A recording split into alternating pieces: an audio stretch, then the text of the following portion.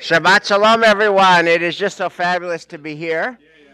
And I want to frame our talk today before we say the blessings for learning Torah together. We are working our way through a couple of articles in this journal called Sources that the Hartman Institute comes out with. And last week, we read Elliot Cosgrove's piece. He's the rabbi at Park Avenue Synagogue in New York. And he writes about a diagnosis that hardly anyone could gainsay, hardly anyone could deny, which is that the movement, the conservative movement of which he's a part, is not halachic. People don't respond to commands. They don't believe in a commanding God. They don't see themselves bound by halacha. And then that was clear. His prescription, what do you do about it, to me anyway, was murky. People could read it differently, but his diagnosis had perfect clarity.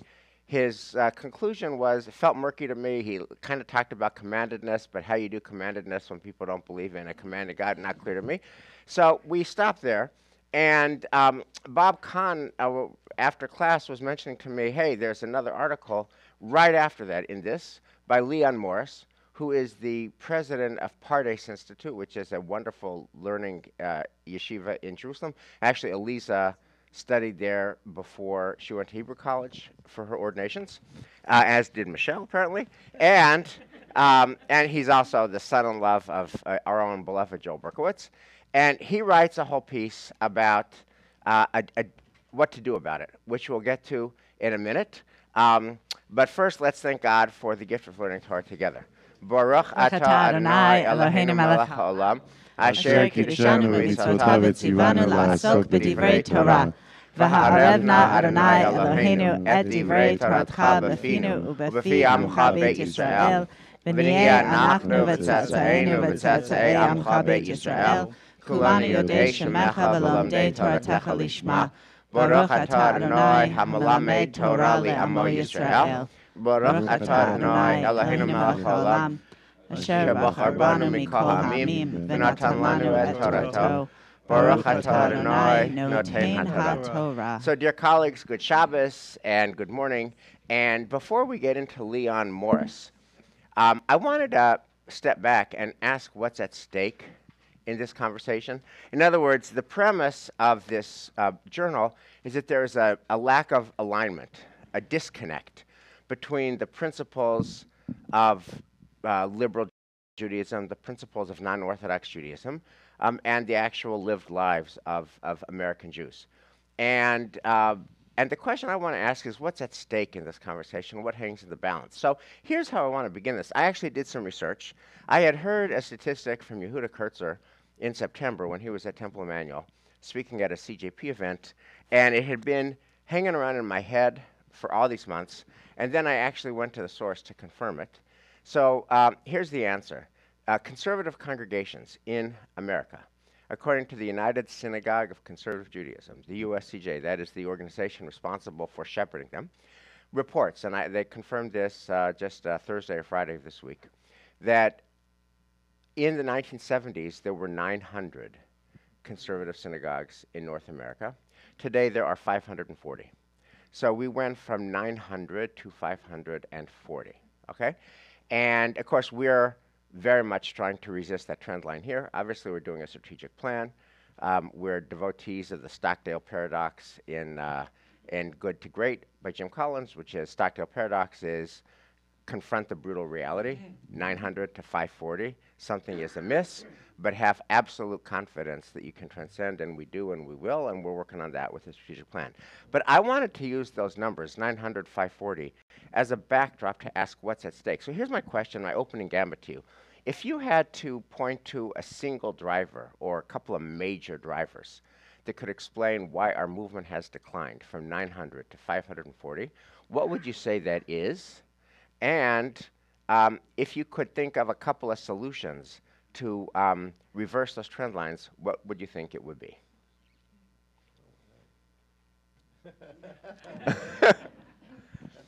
That's a challenging question because I think there's not maybe one answer, but I think there's a multiplicity of answers. Certainly, we're living in a culture right now, more broadly, even outside of Jewish life, where those traditions that are on the right are having traction, and the liberal pieces of our American culture in general are finding themselves with liberal religious pieces finding themselves with some struggle more broadly. I think American culture, which sets us up to be independent actors, individualism, is a little challenging for a tradition that tries to walk the balance between being connected and commanded and being free, right? And being able to innovate and drive. And I think people like simple answers. And you always say the best sermon is a simple sermon. And the conservative movement's theology, philosophy, engagement is not always a simple sermon. It requires taking into account both our tradition and change. I mean, for how many years has the conservative movement been trying to come up with a tagline that actually will very simply articulate what we are? Part of being a big tent is that there's not one thing that we are. We are many things to many people, and it's not a simple sermon. I have a different answer to that. Yay. Which I love and respect what you just said. But, Yes. I'm going to do an analogy. I was, when I started going to restaurants here in America with my wife, I was taken by one usual situation that I saw over and over. People called the waiters and they said, "Can I have the Greek salad, please?" "Sure, but can I have no olives, no cheese, and can I add tuna? Can I add eggs? Can I add this and that?" "Of course, sure." So what does it mean? It's not what the restaurant does. I mean, what if I consume what is there, is what the restaurant is able to do for me. The power of being happy. There is some mysterious reasons that society has created this idea that we have to find happiness no matter what, how we reach it. Find your own way. Find ways of going take from here, take from there, take from that. The power of individualism. Yeah. So that is to me the answer. Yeah, and that connects very much with Leon Morris's article, because the language he uses is autonomy. Right? I'm going to be my own autonomous salad orderer. I don't want your Greek salad. I want my version of a Greek salad.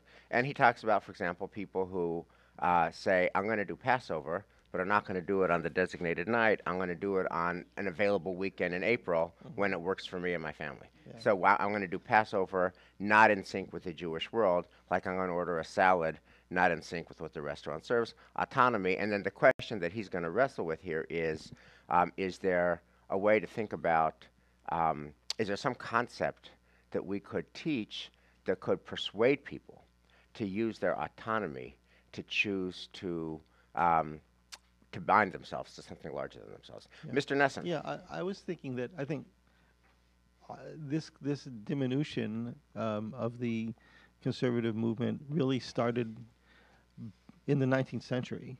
And I think Costco's article really, the history is really when he pointed out that the again it has to do with what Michelle said with the individualism, that the concept of America and the Jews coming from from Eastern Europe, and the idea that we get to choose has actually created a situation which and it's kind of like a landslide. Right. It starts off very slowly and over a long period of time, but then there's suddenly a precipitous, I'm going to say precipitous event, but it just slowly, and then there's a moment where things begin to collapse a little bit. So I think really it's the history of what both Elias and Michelle are saying, that the idea that individualism and commandedness or et cetera are really just taking a very long time.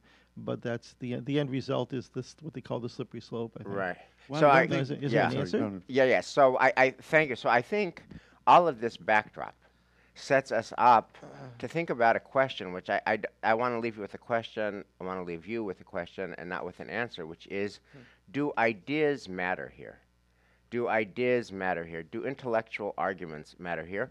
Are the forces that you've all talked about, autonomy, the salad, uh, history that Elliot Cosgrove mentioned, etc., the culture of the larger society that Michelle mentioned, are all of those forces so strong and so irresistible that no idea can resist them? It's as if to say, if you're on the top of a building and you drop an object off the building, gravity is just so strong and irresistible that you can't talk that dropping object out of falling. That dropping object is going to fall no matter what ideas you bring to its attention as it falls. Is that the move, or are those forces real, but ideas actually matter, and we can actually come up with an idea that can touch the hearts of you, that can touch the hearts of us, so that we actually behave differently? I want to frame that as a question. Do ideas matter enough to overcome these larger societal trends? So, and let me, I want to just quote one beautiful line from Leon Morris's article, and to me, this, if the answer to the question is yes, ideas matter, and yes, ideas can resist societal trends, it's because of this line. He writes, this is on page 22 of his piece, "The time has come to use our freedom to choose to feel commanded." Right, the time has come to use our freedom. So in other words, we have freedom. That's the culture. We don't have to get the Greek salad off the menu. Culture is there. History is there.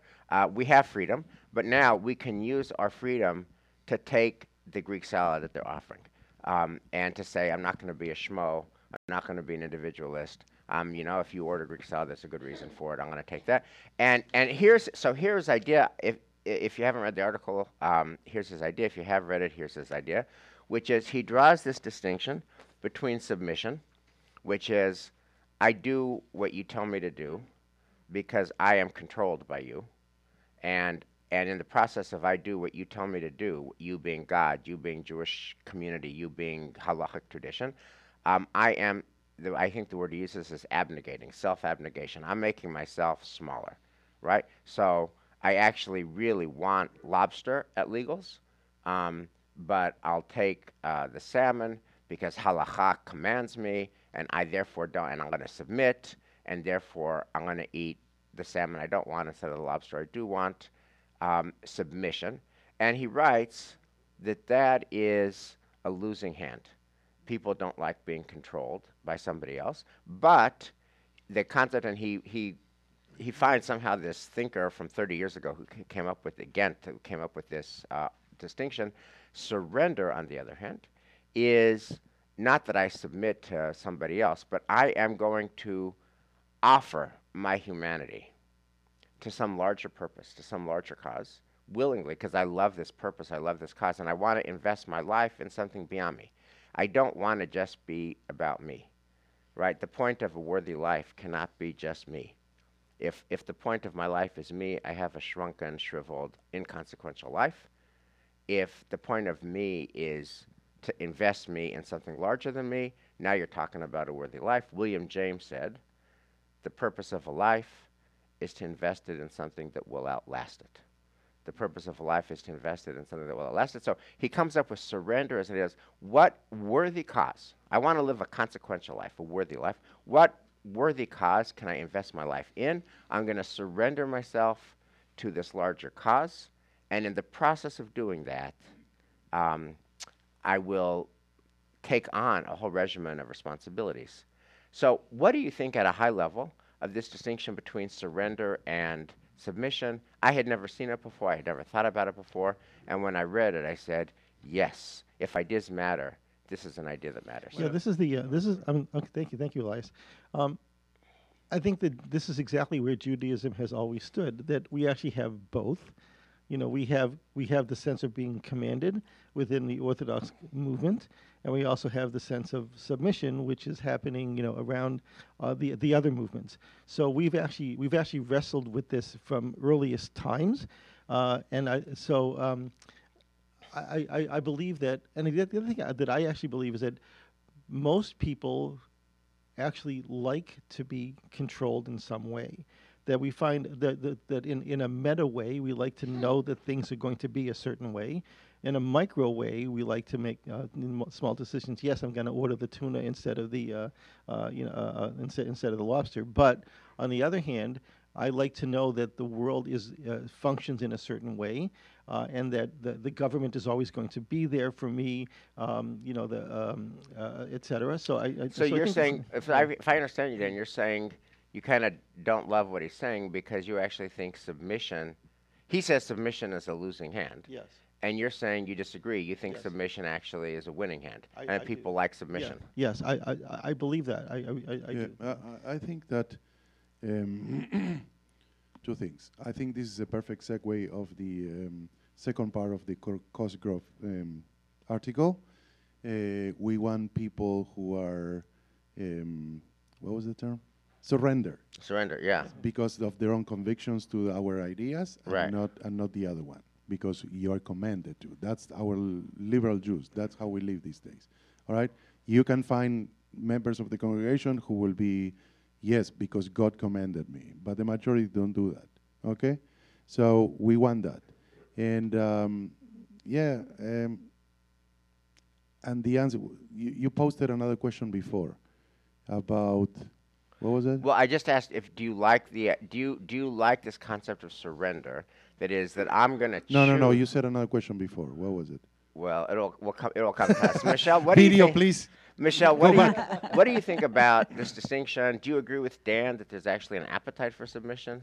Look, there's an appetite for everything somewhere in the world. So, I don't think you can ever speak in sweeping generalities about what people want. One of the greatest things that God created in this world was an extraordinary variance between each individual and what's compelling to us. To me, I like much better what Leon is doing here with the idea of trying to say, if the mitzvot are about submission, to me, that's a tough sell to the modern American mind. You got me thinking about Sweet Green, right? I go to Sweet Green and I get exactly what I want and exactly the way I want it, and I'm trained to do it that way. That's actually how I live my day-to-day life. So the idea of submitting and having to go to a restaurant with that menu of, okay, this is your Greek salad, that's it, that's all you've got, it's kind of alien to us as Americans. And so submission, I feel like, is a harder concept for someone who's raised on Sweet Green to be able to engage with. Surrender, and I love the way that he describes the surrender because it is so real. All of us surrender a piece of ourselves to something that we want. We think about the marshmallow experiment that was so famous about if a kid can resist the one marshmallow, they get two at the end. And the idea of trying to train ourselves to put off something that we might want or do in the service of something greater than ourselves. The marshmallow experiment's a silly example of that, much more profound and compelling. What I do as a parent all of the time, I don't want to schlep out to, I don't know, you had that great sermon about the dance recitals, right? Anybody who has sat through a dance recital knows you have to sit through some mediocre performances in order. 2 hours for 2 minutes. 2 hours for 2 minutes. And 2 that hours for 2 phenomenon as a parent is something that we all are thrilled to do, right? We're thrilled to do it because it gives us that moment of grace. Yeah. And but that I love in the idea of surrender. One thing that it's important to notice here is that in all aspects of society, we face situations where we are surrendering and we are submitting. Okay? Yeah. In synagogue, we can say the Greek salad. All right? But then the same people who say Greek salad go and play tennis, and you know how to count in tennis. You know if the ball bounces out, is in or out. You don't challenge those rules, and you're submitting to that. You're driving on the street, and you're submitting to that because there is a graded good or graded goal. Yeah. But So I mean, it's, I think that's a little bit of a semantical thing. I mean, what he talks about. What is this article about? What he no, he It's talks all about semantics. he talks about he talks about architects. I wanted to quote this because Bad example. I see a parallel between the expansive self that emerges through surrender, that is, the parents or grandparents who sit through 2 long hours for 2 short minutes, right? But that's because you just love your kid, you just love your grandkid, and that's it. So you do it, right? I see a parallel between the and you're expansive, right? Like, it's like, what's the most important thing in my life? It's my child, it's my grandchild. I'm happy to give those 2 hours. And it's actually more than 2 hours because by the time you drive to wherever, it's 4 hours. But okay, I see a parallel between the expansive self that emerges through surrender and the work of architects who must deal with parameters not of their choosing, the precise plot of a site, the building materials required by law, supply chain delays, and more. Within these limits, because of these limits, their ability grows, and as a result, they produce works of beauty and humility. Then he says, not only architects, but arguably the work of all artists could be said to require surrender to boundaries, borders, and limits. These restraints become a source of meaning and creativity. So, right, I think in real life, all of us are familiar with, if you're an architect, you have your plot. If you're an artist, you have your conventions. If you're a cantor or a rabbi. I mean, my form for a sermon post-pandemic is 4 pages, and I was wrestling a sermon to the ground up until yesterday at 5 o'clock. It was at 5 pages, 5.5 pages, and I knew I had to cut a page and a half to get to my form of 4 pages, which I did.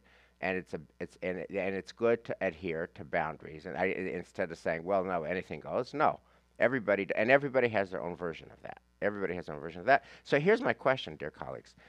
How does this intersect with your Judaism?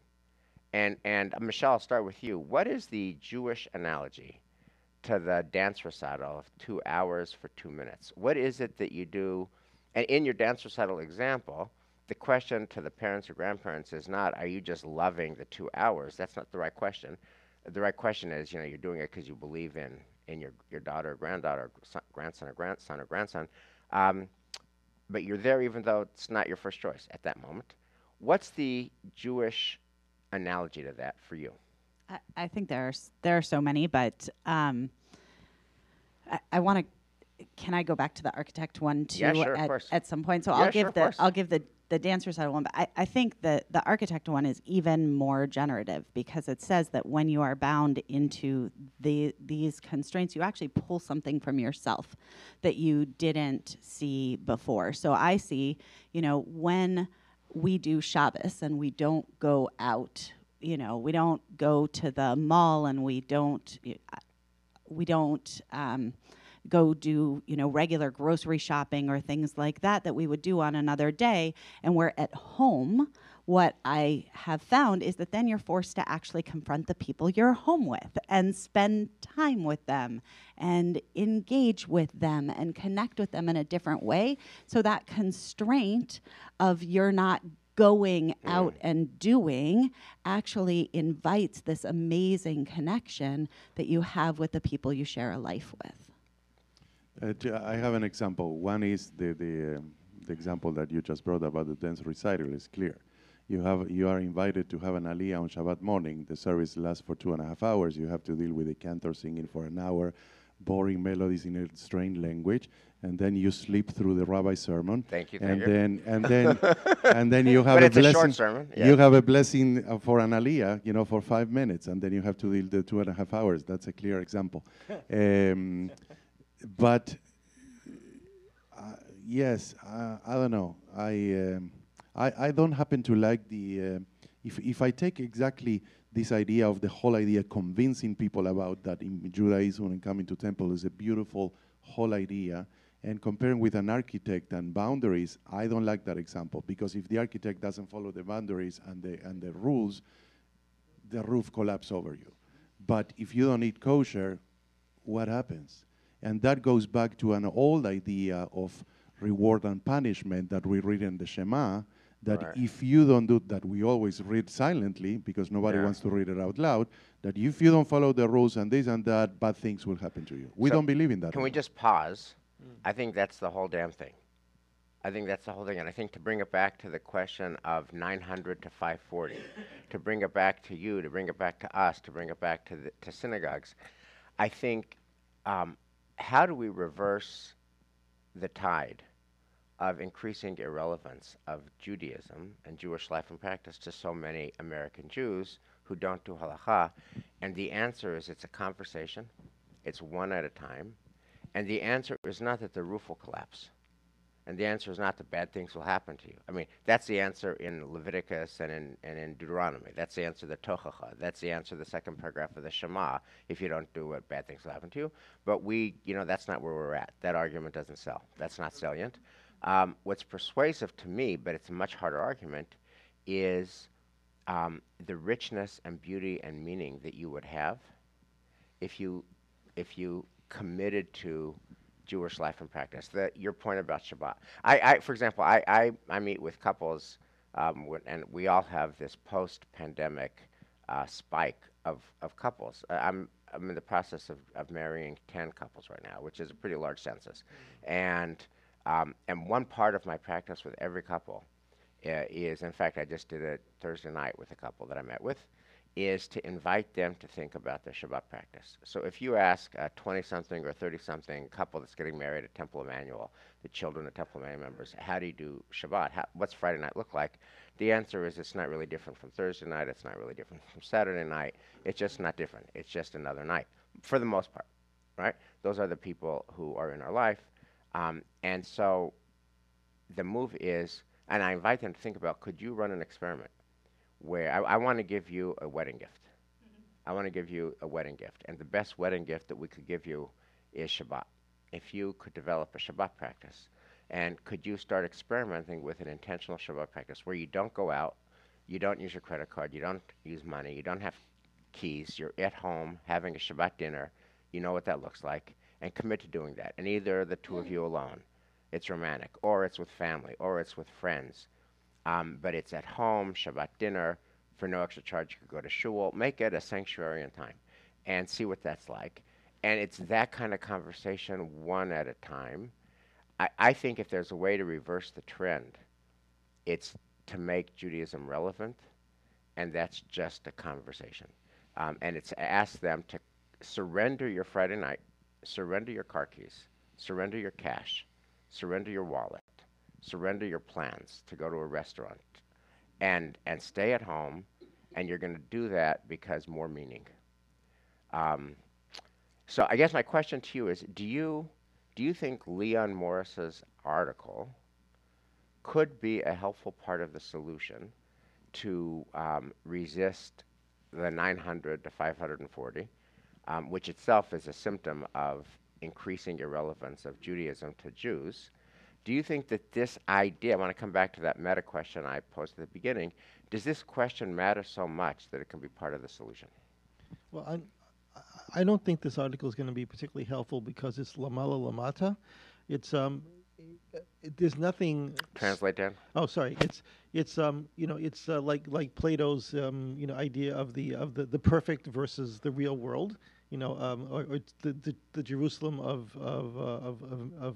perfection versus the real Jerusalem. The idea that yes, these are wonderful ideas, but where's the tachlis? Where's the actual suggestions on how to make that happen? Like the conversations that you have with people, make a plan for for Shabbat. How does that resonate with people? What specifically are they going to do? And I think the specifics, the feet on the ground, is really where it's the rubber's going to meet the road, as it were. That if we don't have something concrete and specific, that ideas are not necessarily going to fly. Dan, let me just understand what you're saying. What would be concrete and specific that is more actionable? Well, this is why everybody else is here. Yeah, Right. I'm not sure what that would be.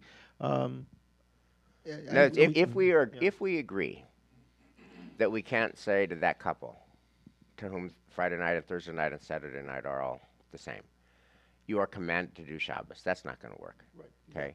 The default energy is they don't do Shabbos. and that is not ideal. Yeah. So the question is, what will change the landscape? And we are in search of an idea that can appeal to, and that comes from a sweet, what's it called, sweet dreams culture, sweet salad culture? What's it called? Sweet green culture, where everybody gets to pick. That's our culture. We're not going to resist it. We're going to go with it.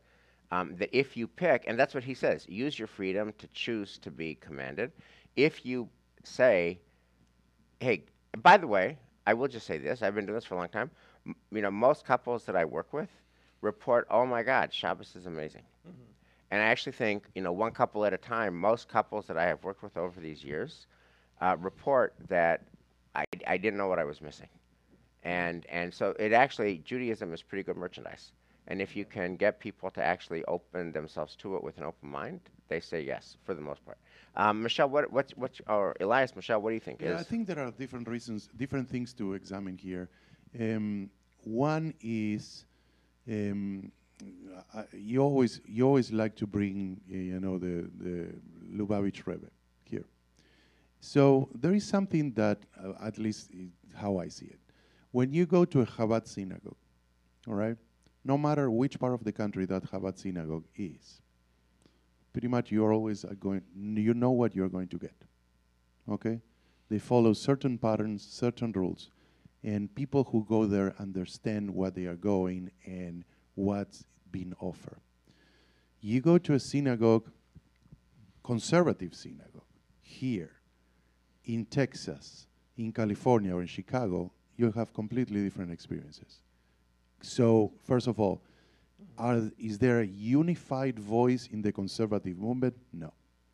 So the conservative movement as a whole, I think, failed in that aspect. I don't know, you as rabbis, in your early ages, I never taught in my life, not to students, not to kids, not to adults, a class on kashrut.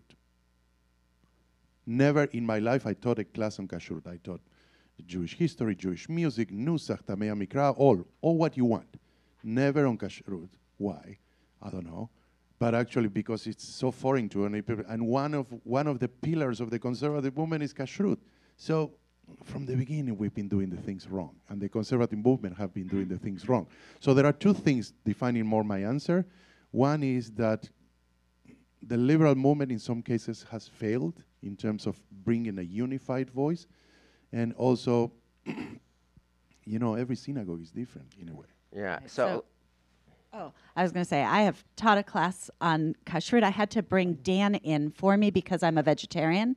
So, so how did it work? So she went to Sweet Green, and wait, let me ask you a quick question. When we teach Tamei Mikra and Nusach, you see the results. What are the results of kashrut class? So what's interesting is largely an intellectual experience, and it's something that you put out there as a Jewish choice. And I think actually without knowing, Leon has identified something that I have felt for a very long time when I speak to kids or when I speak to adults here, that we are using our autonomy to choose to be bound to these commandments. And those commandments, therefore, can give us the frame in which we can discover something new, we can transcend ourselves. And that's largely the way that I would engage with kashrut, that I have engaged with kashrut in the past when I've taught it, that it's a sacred frame that we can use to make Jewish choices, which bind us to our tradition, bind us to each other, and ultimately bind us to God. Yeah, we have so much to talk here, Wes, and thank you. But do you know any religious school in the country, conservative religious school, that one of the subjects is kashrut? I mean, we can ask Alana, but I think ours, I hope at least it was pre-pandemic. The majority of kids experience kashrut for the first time if they go to a very traditional, aside from the houses, to a camp like Yavne. And they come back and they say to the parents, guess what? I ate kosher for 2 months, I want to be kosher now. Yeah. So our religious schools have also failed in that aspect. Well, I don't want to generalize. Perhaps there are. Guess what? We have a religious school, so we can actually we can change that, and we can think about the ways in which we do help our kids understand that surrender to some of these beautiful traditions that we have not only makes your life better. Because I think the challenge last week where we left off was if the mitzvot are only about making your life more meaningful. If it's not more meaningful to you, if you do kashrut and you say, nah, it doesn't really do anything for me, then you come back to your parents, to your religious school teachers, to anybody and say, nah, it didn't really work for me. Right. And you disconnect. Yeah. Wes, what are your But- solutions? So, first, Enlighten us. well, I, Wow, that's amazing. no. Here, let me put this differently, right? I think the statistic that I understand is that 75%, it's self-reporting, 75% of conservative Jews self-report that they don't keep kosher. 1/4 self-reports that they keep kosher, okay? So I don't want to fight that fight. I don't really care about that fight. I mean, I keep kosher. I'm also a vegetarian for the most part. I keep kosher, but you have to figure out where you can win. And I have tried over the years. I have actually taught many classes on kashrut, and I have done individual counseling on kashrut, and I have a 0 success rate. So I have tried. 75% of our members self-report that they don't keep kosher. 25% report that they do keep kosher. So I don't want to be using my finite capital on that issue, because people are smart, people are autonomous, and they're going to choose to make their own decisions. And nothing I say in a classroom or with a book or with a passage or with a pasuk is going to change that. So I want to change the conversation, because to me, it's not about the halachic niceties. To me, it is about, in a more general sense, how do we make Yiddishkeit more relevant to their lives in a sweet greens culture where people are going to choose. And the fact is, most people are not, 75% are not going to choose kashrut. That's just not their deal, right? And so, so now the question is, okay, what might they choose? What might they say yes to? Where can I find a yes? Where can I find a delta? So here's where I would like to end this conversation. I would like to end by asking you a personal question, and I'll share as well, which is, what's an example in Judaism where you did some version, as you understand it, of your own surrender to something? And by surrender, I mean that you do something that you don't want to do at the moment, right? Like the parent or grandparent that does not actually want to spend 2 hours for 2 minutes, but they do it, and they wouldn't think otherwise of not doing it. What's an example where you do that in Judaism because you are surrendering to something that's more meaningful to you? And then the question is, how do we bring that to our people, so where they're in the sweet greens of life, they might choose to use their freedom to say yes to another mitzvah, to another mitzvah? Any examples of surrender in your own personal Jewish life? Nothing offhand. Someone else go first. I'll go first. I'll go first, because I've been thinking a lot about this. So I'm actually Haredi about only one thing. For the most part, I am the opposite of Haredi, but I am Haredi about one thing. I never miss Kaddish. I never miss Kaddish. Every morning at 7 and every evening at 7:30, I am in the Gan Chapel. And if it happens like I had a teaching obligation Thursday night that I couldn't avoid, I bring, a sheaf of Mincha Marevs with me, and at 8:45, I ask the people there, can you make a minyan so I can say Kaddish, okay? Now, why do I do that? I don't do that because I believe God commands me to do it. I don't. I don't even do it because I think my father-in-law would command me. He wouldn't. I do it because it's just meaningful.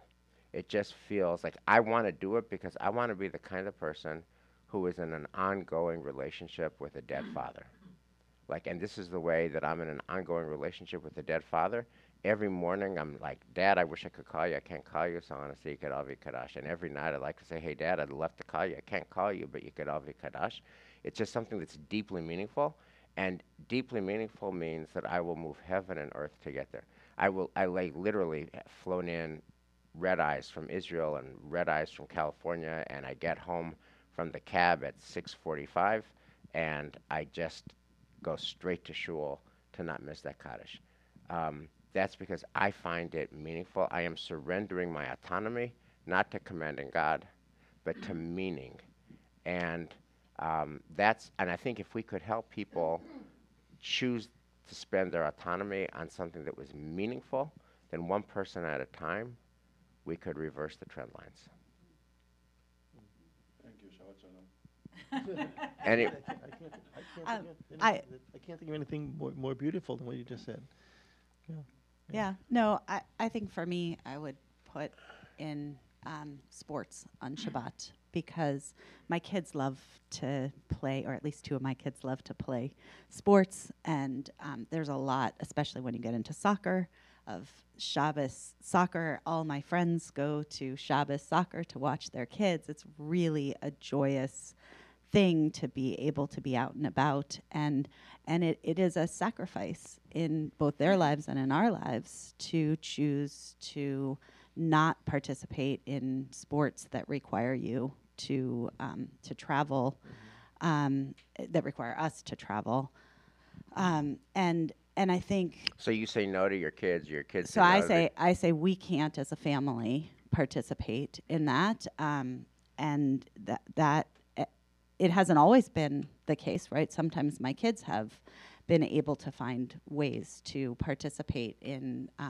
things. When Maya was little, we used to walk to the soccer field. She hated soccer, so this was not going to be a long-term arrangement. But we used to go to places that we could walk and try to participate. But there's a big gap socially in terms of the environment that we live in.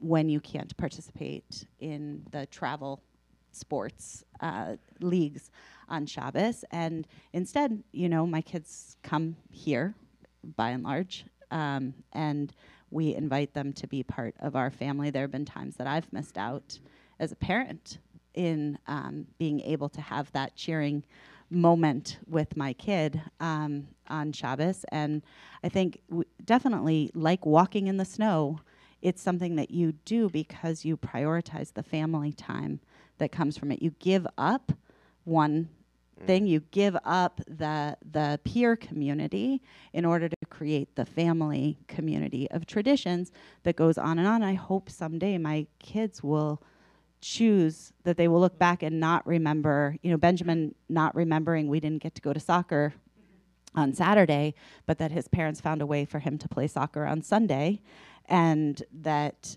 we were able to do Shabbos here at Temple Emmanuel together on Saturday mornings. so Michelle, that's so powerful and so real. Just last question. Thank you for sharing that. I mean, you get the why of it and the sacrifice of it and what you get out of it as an adult and as a mother and as a rabbi. Do your kids get that? Probably not always. But I think when you're a parent, right, you play the long game, and sometimes you plant ideas and things. I want my kids to know that we are bound to something bigger than ourselves as Jews, and that does mean that we sacrifice in order to create the community and the culture that is such an important foundation of all of our lives. And that's another conversation. We can have so many conversations. What is we as parents, how we influence our kids, in a way that we live our Jewish lives. In my case, I never thought that the same boundaries I put on my kids and Shabbat, I never thought that my oldest kid will go to Jewish Theological Seminar next year. So in that case, he became more frum than me. And you never know how you can impact on your kids. Well, first of all, dear colleagues, thank you for really thoughtful conversation. I love being in dialogue with you.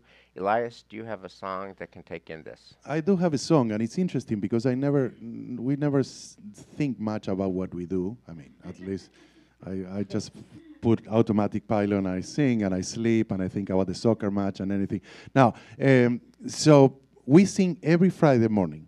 We do Shabbat with the nursery school, and we see the sparkle in their eyes when we do the Challah song or the Kiddush song. And we sing a song that we normally don't sing during liturgy, which is about beauty of Shabbat. We sing about beauty of God, how God is wonderful and that give us strength, but we never specifically said that Shabbat is beautiful. Ma Yafeh Hayom is what is beautiful today, Shabbat is here. מה יפה היום, שבת שלום. מה יפה היום, שבת שלום. שבת, שבת שלום. שבת, שבת שלום. שבת, שבת שלום. Shabbat Shalom. Thank you, dear colleagues.